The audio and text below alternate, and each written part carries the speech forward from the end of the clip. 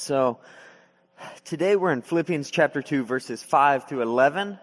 And I just have to start out just letting you know how much tension I have in just trying to preach this text. This text is one of the most written upon, studied, cherished, prayed, memorized text in the history of all of our scriptures, of Christendom. There are literally millions upon millions of books and studies and dissertations done on these few short verses.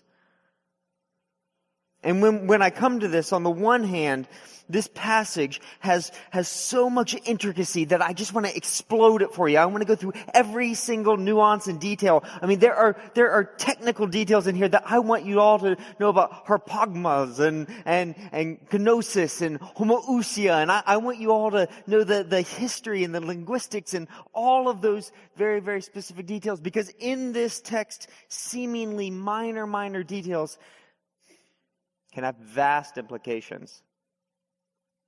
So, have you heard the story about the businessman who, his wife goes off, he's a wealthy businessman, it's the 1800s, his wife goes off on a European tour? Do you know this story?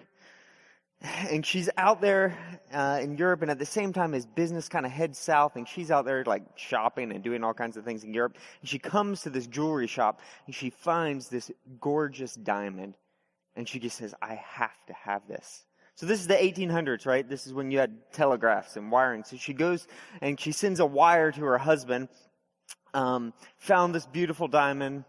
It costs this much, and it was like thousands upon thousands of dollars. Can I buy it?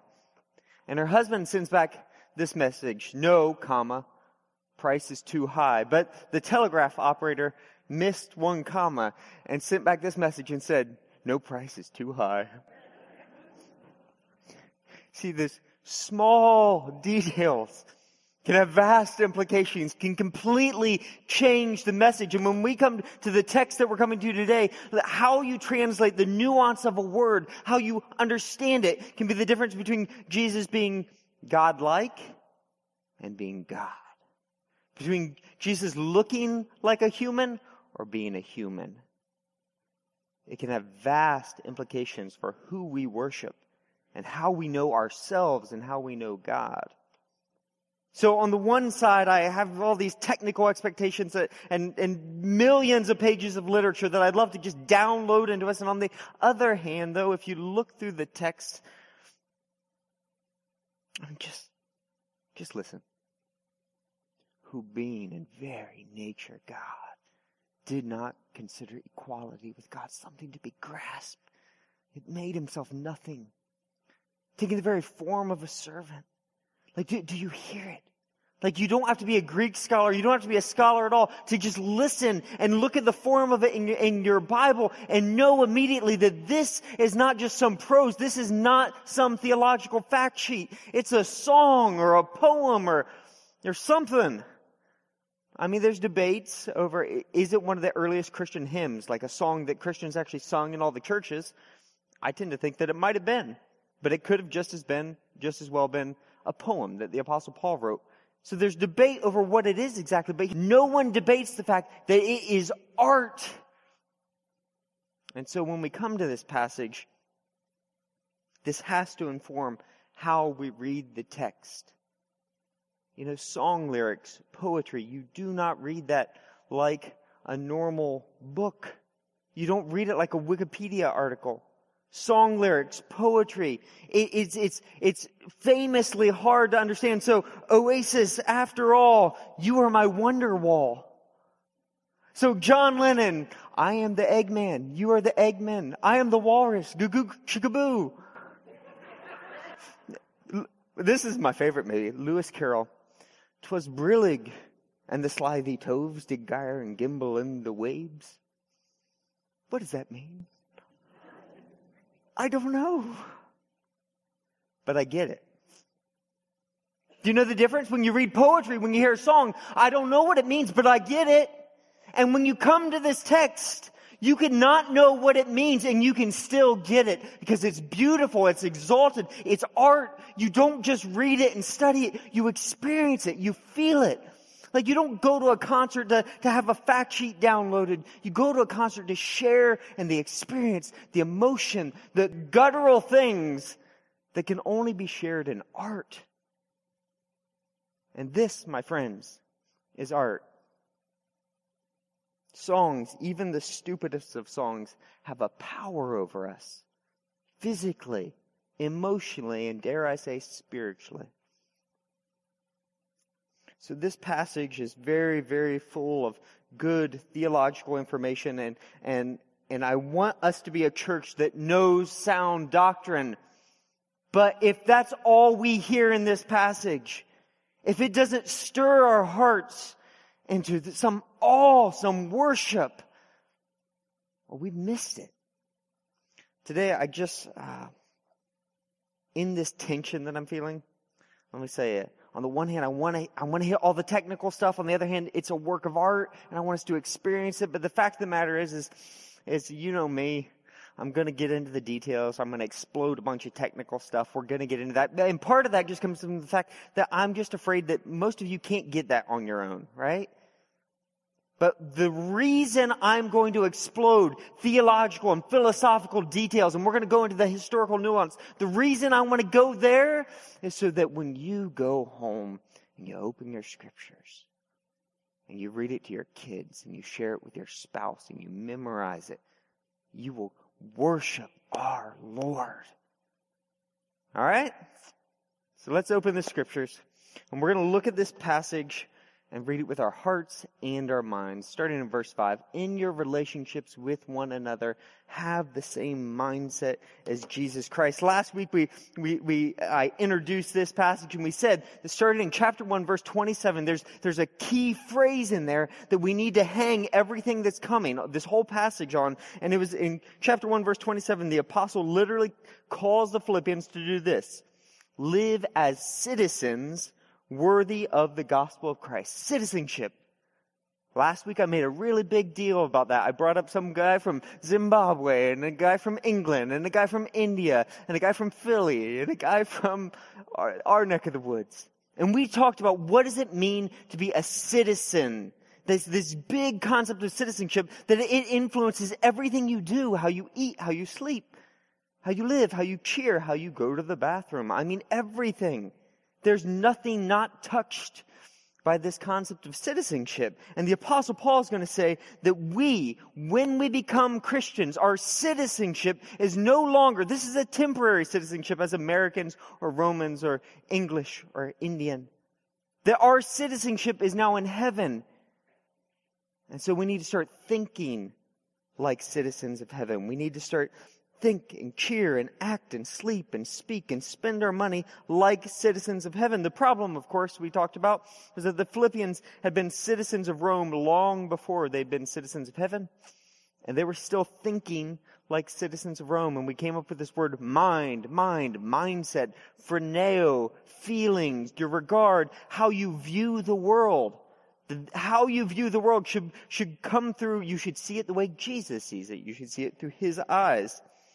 Today, the Apostle Paul is going to give us unavoidably, he's going to explain this. Like if last week we could kind of hide behind, I'm not quite sure what he means when he talks about having this mindset of Jesus Christ thing. Today he's going to go in specific, unavoidable detail to let us know this is what it means to think like Jesus, to think like a citizen of heaven. That following Jesus has to change the way you think. So let me just read this again. What does it mean to have the mindset of Jesus Christ, who being in very nature God, did not consider equality with God something to be grasped? He made himself nothing, taking the very form of a servant, being made in human likeness, being found in appearance as a man, he humbled himself and became obedient to death, and even death on a cross. So right there I could just stop, and I can summarize this whole sermon with one word: humility.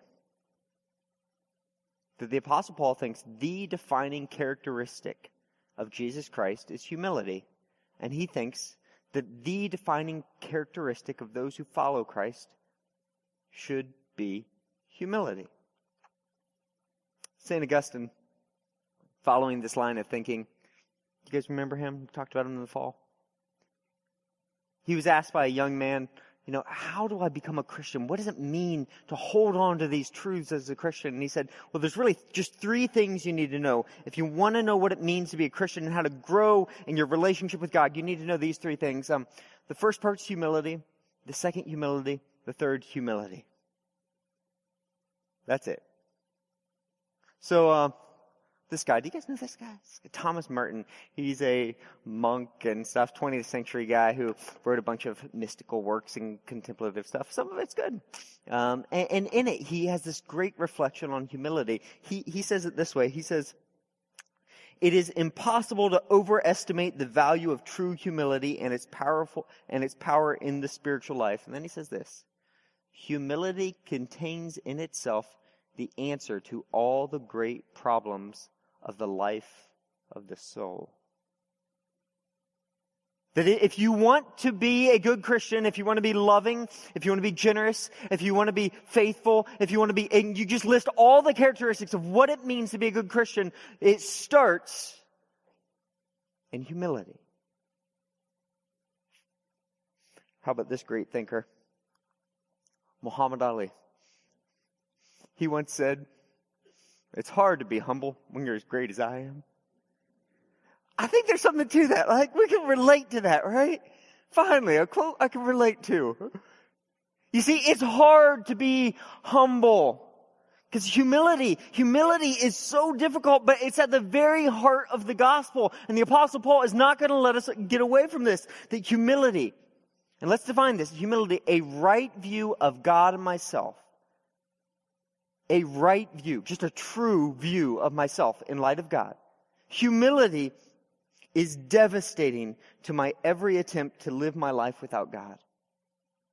Humility is essential to my worship. Humility is devastating to worshiping anything except God.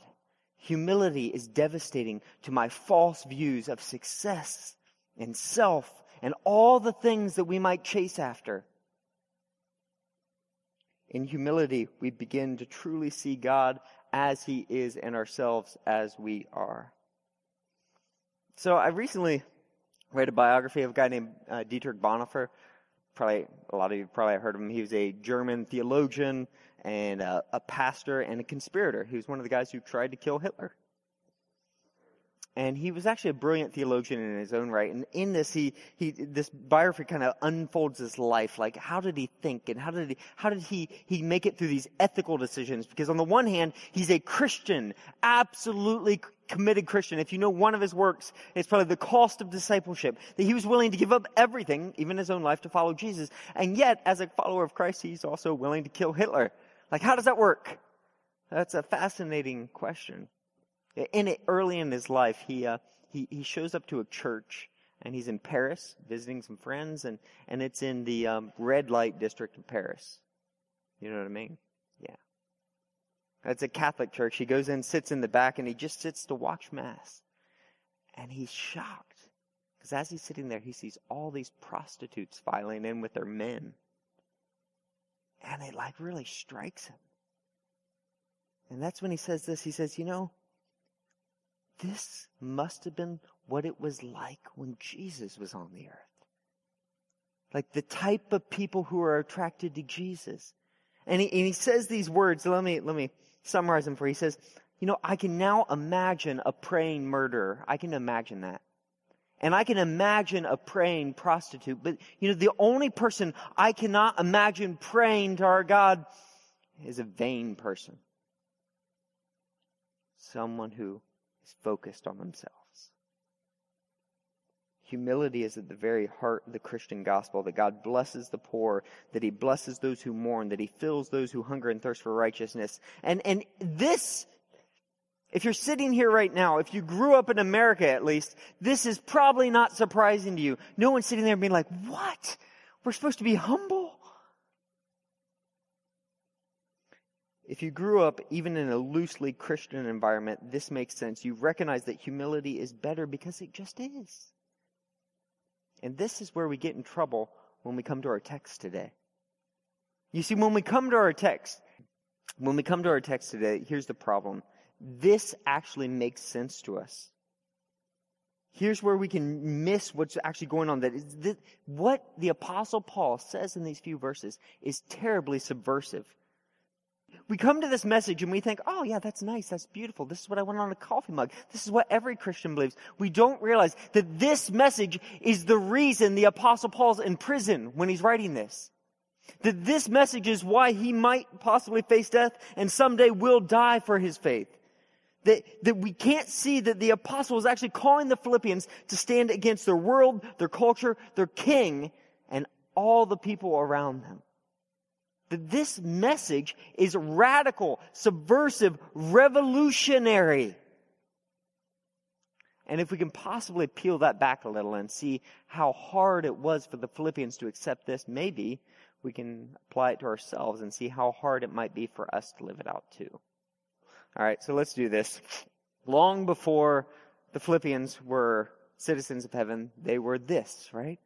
I showed this picture in the first week. This is a picture of Roman life, and I noticed I had to bleep out half of it. Like, it's just inappropriate. Like, the Romans were hopelessly godless, anti-Christian. Like, when you think of ancient Rome and their citizenship, what it meant to be a Roman citizen, we know that they were untouched by biblical morality. So slavery, pornography, drunkenness, idolatry, these were the cultural norms. Now, the worst part about this, though, is they didn't think that this was not just okay. They thought it was the way of life. Not just an option, but the option. Like, they sincerely believed that the best thing they could do as Roman citizens was to export Roman citizenship, to export Rome, to take the world and make it Rome. So, everyone should speak our language. Everyone should do sports like us, make it Olympics. Everyone should recognize the greatness and glory of Rome. That Caesar, the Roman king, is not just another king, one king among many. He's the King of Kings. He was considered a god. Do you remember the inscription I've read to you multiple times now? It was 9 BC. It's about the gospel of Caesar. It says, the birthday of the god Caesar Augustus was the beginning for the world of the gospel that has come to men through him. That there was a gospel to be proclaimed. The gospel of Caesar Augustus was that he was smarter, stronger, more attractive than any human who's ever lived. He was a god. And that his title was to be King of Kings, Lord of Lords. He ushered in a new reality, a new kingdom, the kingdom of Rome. That he made wars to cease by crushing everyone. And brought in the Pax Romana, the peace of Rome. So, this is why the policy that people in the vast Roman Empire, every single person had to acknowledge the greatness of Rome, and they did that in the figurehead of Caesar. So when you came, they would force you to submit, and you know what your one confession was to be? If you wanted to be part of us and not die, Caesar is Lord. Caesar is Lord. So tell me, when the Apostle Paul shows up in Philippi, in this world where Caesar is Lord, they proclaim his gospel, his peace. And he starts singing a little song. Hey, I got this song, I don't know what do you think it is? And it's about God, the one true God, who through humility, through death on a cross, is exalted above every name, that every name on heaven and on earth, even Nero, your Caesar, he's going to bow his knees, and someday he's going to confess Jesus is Lord. Can you see how that might cause some friction? Can you see how there might be a little bit awkward? The Apostle Paul is saying words that are blatantly un-Roman. John Dickson, an Australian Aussie scholar, historian, wrote a book called Humilitas, and it kind of helps unfold how radical these ideas were. In it, let me just give you a picture of Roman concept of humility, how the Roman citizens would have viewed this passage about Jesus Christ, God dying on a cross. And he says this, humility, humilitas in Latin, was not a virtue in Greco-Roman ethics. Did you know that? It was not. The word meant something like crushed or debased. It was associated with failure and shame. So he goes back and he says, if you go to the Delphic canons from 6 BC and you read through all the ethical standards, the kind of the standard work of this is what ethics look like in Greco-Roman world, you will not find one reference to humility. The word itself is missing. In its place was this word philotimia, which literally means love of honor, that you should love being honored. In fact, let's explore this for a minute. There's good logic. The honor or reputation is one of the best things you can have in life. So here's the logic. If we achieve great things, it is only good and proper that we should receive public recognition for it. The achievement deserves public praise. So when you think about humility, in the Roman world, there is, of course, some humility before the gods or before the emperor because they can kill you. But listen, this is a direct quote from Dixon here. It says, humility before an equal or lesser person was morally suspect. It upset the assumed assumption that merit demands honor. Thus, honor was proof of merit. Avoiding honor implied a diminishment in merit. It was shameful. Okay, let's unpack this for a minute. If you don't receive honor as someone who's higher than someone else, it's shameful, it's immoral, it's wrong in the Roman world. And now the Apostle Paul is going to tell us this. You know, the God of the universe, you know what he did? He humbled himself. This is going to be beyond bizarre. Let's dive in. Jesus, who being in very nature God, did not consider equality with God something to be used for his own advantage. If you look at this text, it literally says, who being in very form God. Some different translations there, and we could go into all the nuances there, but it really means being in very nature God. And if I'm going to lose you in today's sermon, I'm going to lose you in the next 5 minutes. We're going to go philosophy here. So I need you guys to pay extra close attention and say amen every once in a while. Okay? All right. I particularly like the amens when I say a good philosophic point. All right. So we're going to talk about essence and accidents here. All right. Yeah. Perfect. Now we're preaching. Okay. Let's talk this out for just a minute here.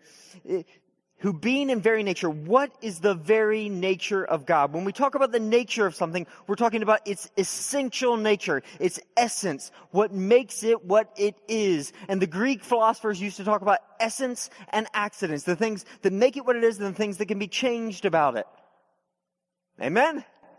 All right, you guys are following me here. So let's put I'm going to work hard here to put the cookies on the lower shelf here. I'm even going to give you my little picture here. This, of course, you will immediately recognize as, what is that, friends? A bicycle. I really knew that, you know. If I don't go into preaching, I might go into like caricatures or something. So this is a bicycle. Of course it is. Because of my beautiful drawing. And not only is this a bicycle, we're gonna say this is a red bicycle. All right. And on this bicycle, I mean, what should a bicycle have? It should probably have like, I don't know, one of those little funny horns. And here's the big seat. And I like the kind that should have, let's put a basket on the back, right? All right, so and here's the pedals, of course. All right, so here is a bicycle right here. Everyone recognizes that. We all know this is a bike. Now, here's the question. If we start going through this, if we're philosophers back in ancient Greece or in ancient Philippi, and we're sitting there, but what is the essence of bikeness? What does it mean to be a bike? And so we can start asking questions about a bike. Well, if you take away the basket, is it still a bike? Yes, okay. So the basket is not essential, it's accidental. What if we take away the horn? Yeah, okay. What if we take away the handles? I guess this little... Yeah, okay. What if we take away the seat? That is a very uncomfortable bike. But maybe. I don't know. What if we take away the handlebars? Ooh. Now we're getting kind of sticky fuzzy here. I mean, I've seen people ride their bike without handlebars, though. What if we take away the tires? All right, it's not a bike. At that point, So here's the thing. If you go through this, we say there's something essential to bikeness and having two tires. So two tires, some type of pedaling operation and some bars that connect it, right? That is a bicycle. That is bicycleness. Now, what if we do this exact same thing, but this time we're going to do it to God? Can't draw a picture, can I? Shoot. But when we talk about God, what are the things we want to include in there? Well, He is spirit, and He is eternal. And then we want to hit all the omnis, right? He's omnipresent, omniscient, omnipotent.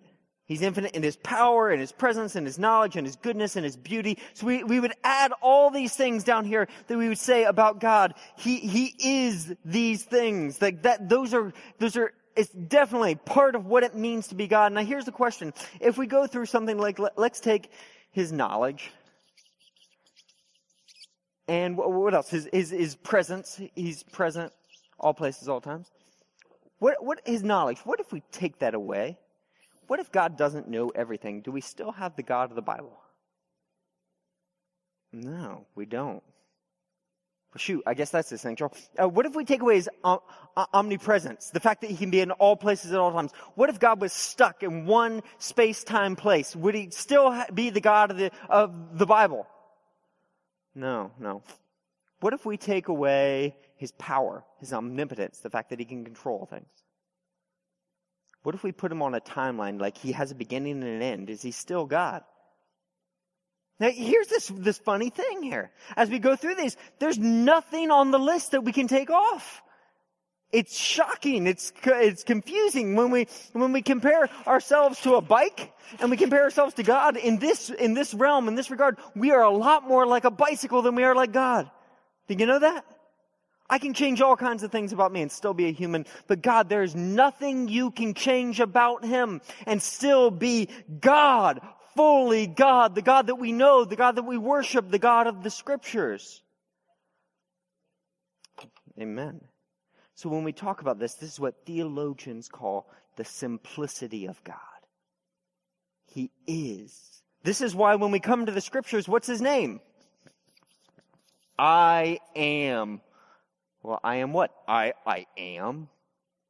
I am. In Hebrew, it's Yahweh.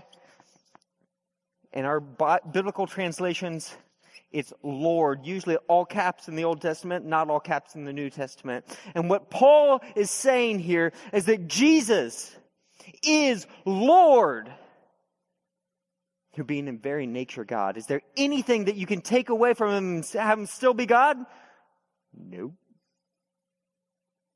Jesus is all of that. And yet, being all of those things, being God from God, light from light, very God from very God, begotten, not made, of one being with a Father, by whom all things were made, the church fathers say in the Creed.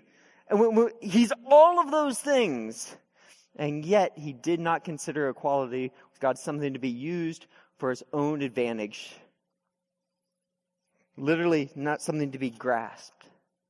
So that the very essence, the very nature of God, and yet, somehow He didn't cling to all of that. What does it mean He did not grasp this, or didn't use it for His own advantage? Does that mean that He gave up His godness when He came to earth? So, if you're familiar with the Gospels at all, you will know that Jesus, among other things, has miraculous powers. I mean, everywhere, right? He has powers over the forces of nature, over demons, over sickness, over disease, over everything you can imagine. The man can walk on water. So when you go through those stories about Jesus, attested both in the Scriptures and outside the Scriptures, that He was a man of miracles. And when you think through all the times that Jesus did miracles, how many of those times did He use those miracles to serve Himself? How many? 0. None. Never. If you go through all the stories, all the miracle stories, you lay them all out, you will not see one time where Jesus uses His powers for Himself. Now, does that mean He doesn't have powers? No. So, very beginning of his ministry, where is he sent? He's baptized, and what does God do? The very first thing is God sends him off to the desert to be tempted. The Spirit leads him to the wilderness. And there, literally starving to death, 40 days without any food, Satan shows up and says, hey, why don't you take these stones and turn them into bread? He tells him to do that because he knows who Jesus is, and he knows that he can do that. But what does Jesus say? Not going to do it. Man does not live on bread alone, but every word that comes from the mouth of God. Now you just flip a few chapters over, though. What do you see? Jesus looks out over the crowds and sees that they're hungry. So what does he do? He takes the loaves and the fish and he multiplies them. Jesus always has the power of being very God, of being I am, the power to create something from nothing, but he does not use them for his own advantage. He never uses his power for himself.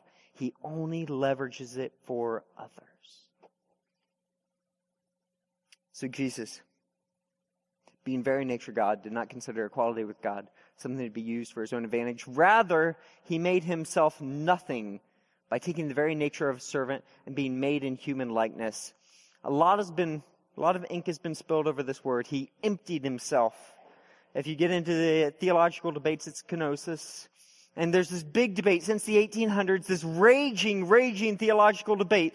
What did Jesus empty himself of? Did he empty himself of his divine powers, of his divine prerogative? Did he somehow give up his godness when he came to earth? And without oversimplifying this, I'm going to try and answer this in one word. No. All right, any other questions? All right, so am I oversimplifying this? Yes. And if you're a theology student or if you're someone who's sincerely wondering, what does it mean that there could be a man who's fully God and fully human at the same time in the incarnation? 1, join the club. 2, I would love for you to buy me a cup of coffee and just go to town on this. But here's the thing. I don't think this is really where we're at. I think the thing we really need to struggle with is that when we look at this piece of poetry, this song about Jesus and his greatness and his vastness, the very I am who does not use his rights for himself, what does that actually mean? Well, I think the text itself explains. He emptied himself. Well, what does that mean? He emptied himself by taking the very nature of a servant. Do you remember week 1? I showed you my friend's arm. He got the tattoo doulos. That is this ridiculous word that means servant or slave or someone who's owned by someone else. That's what Jesus became, a doulos, the same word that the Apostle Paul will use for himself. And taking the very nature of a servant, being made in human likeness. So Jesus, what if you want to know what this means, that Jesus made himself nothing, it's this. Jesus became a human. Everything that humans are, he became. So kidneys and livers and like the gunk that gets in your eye when you fall asleep, and hair that needs combed and nose that needs blown. All of that stuff, Jesus became that. But he didn't just become that. John chapter 13 says he became that, and then he took off his outer garments, and basically in his underwear he wrapped a towel around himself. And he got down and he washed his disciples' feet. Like that is humility. That is beautiful. And so when we talk about what does it mean that Jesus emptied himself, it's this beautiful picture of servanthood, of having all the power in the universe and yet humbling himself out of love for others. But he actually went lower than this. Watch this. And being found in appearance as a man. Have you looked at a man lately? Isaiah will actually clarify this for us. He says, Isaiah 53:2, he had no beauty or majesty to attract us to him, nothing in his appearance that we should desire him. He wasn't some Adonis. He wasn't some freak of athletic nature, right? He didn't glow like the pictures will show him glowing. He didn't have a halo. He looked like an average, normal man. No beauty, no majesty to attract us to him. Have you looked at an average man lately? You know, the average American man, here's their silhouette. Isn't that pretty? 5'9", 196 pounds, 40-inch waist, and watches 2 hours and 49 minutes of TV a day. The average American man. That's what Jesus looked like. When they saw him, like, I am a man and I'm embarrassed. Jesus became a man. Just average. He humbled himself by becoming obedient to death, even death on a cross. And here's where things completely break away. The Roman view of seeking your own honor, of having public honor that was you deserved public honor if you were a good person. Jesus is going to completely crack that view in half right here. Crucifixion was Rome's ultimate penalty. So they had the three big ways of killing people. Woohoo! You could be beheaded, decapitated, burned alive, or crucified. Which do you choose?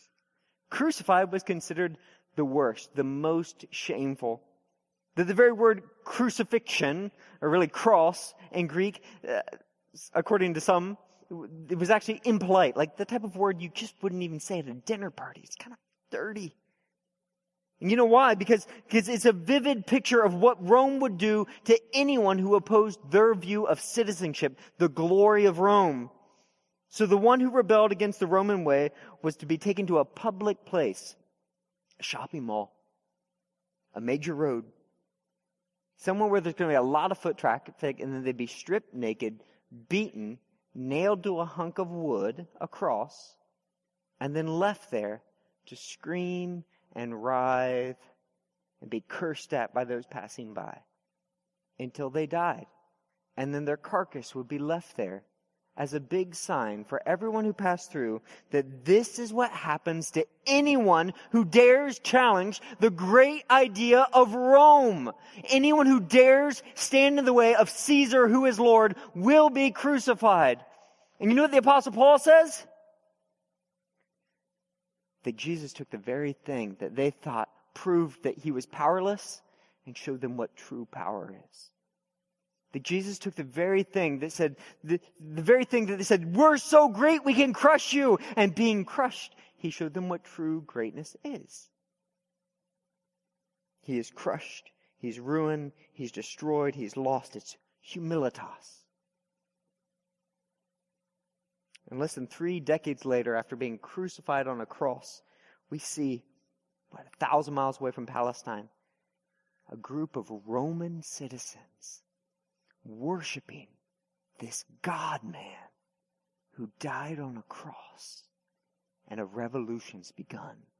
A revolution that's going to upend all of the whole Roman world. It's going to upend the Roman Empire. It's going to upend the Roman mindset. The whole mindset that says you're only great if you're strong, if you're powerful, if you're crushing someone. It's going to undo all of that.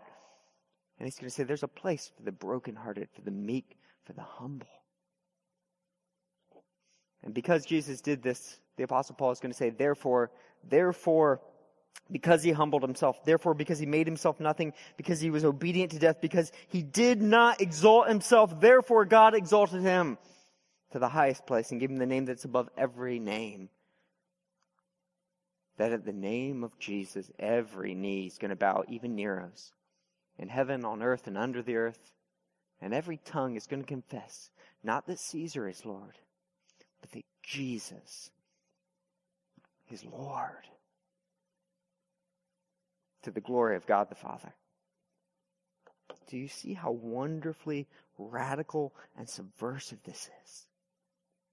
Do you see when you've lived in a world that is controlled by success and wins and strength and self-honor and power and domination, can you see how wonderfully freeing this is? Can you hear the gospel on this? The Apostle Paul just said that everything you've believed about greatness and weakness, about winners and losers, about honor and shame, it's wrong. And Jesus proved it. That the God of the universe, the one who gives value to all things, the one who defines greatness, became like us, willingly humbled himself to the ultimate shame, the cross. And he was crushed for us.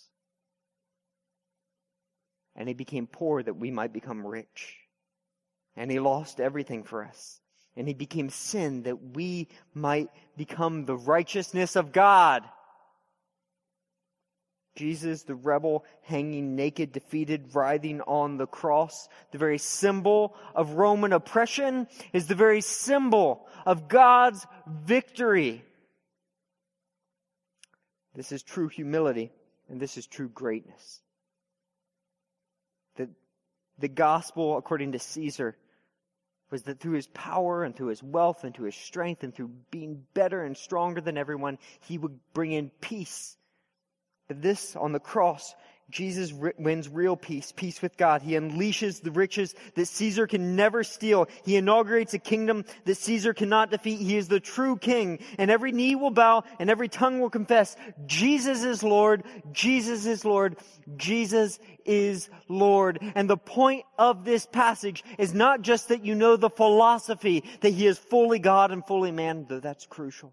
Not just that you can appreciate the technical difficulties between how can you be both God and man at the same time, or how could a cross make that difference in my life. It's that we would all sit and worship Jesus because he is Lord, to the glory of God the Father. And when we see our Lord nailed to the cross for us, it brings a proper view of God and a proper view of ourselves that ends in worship.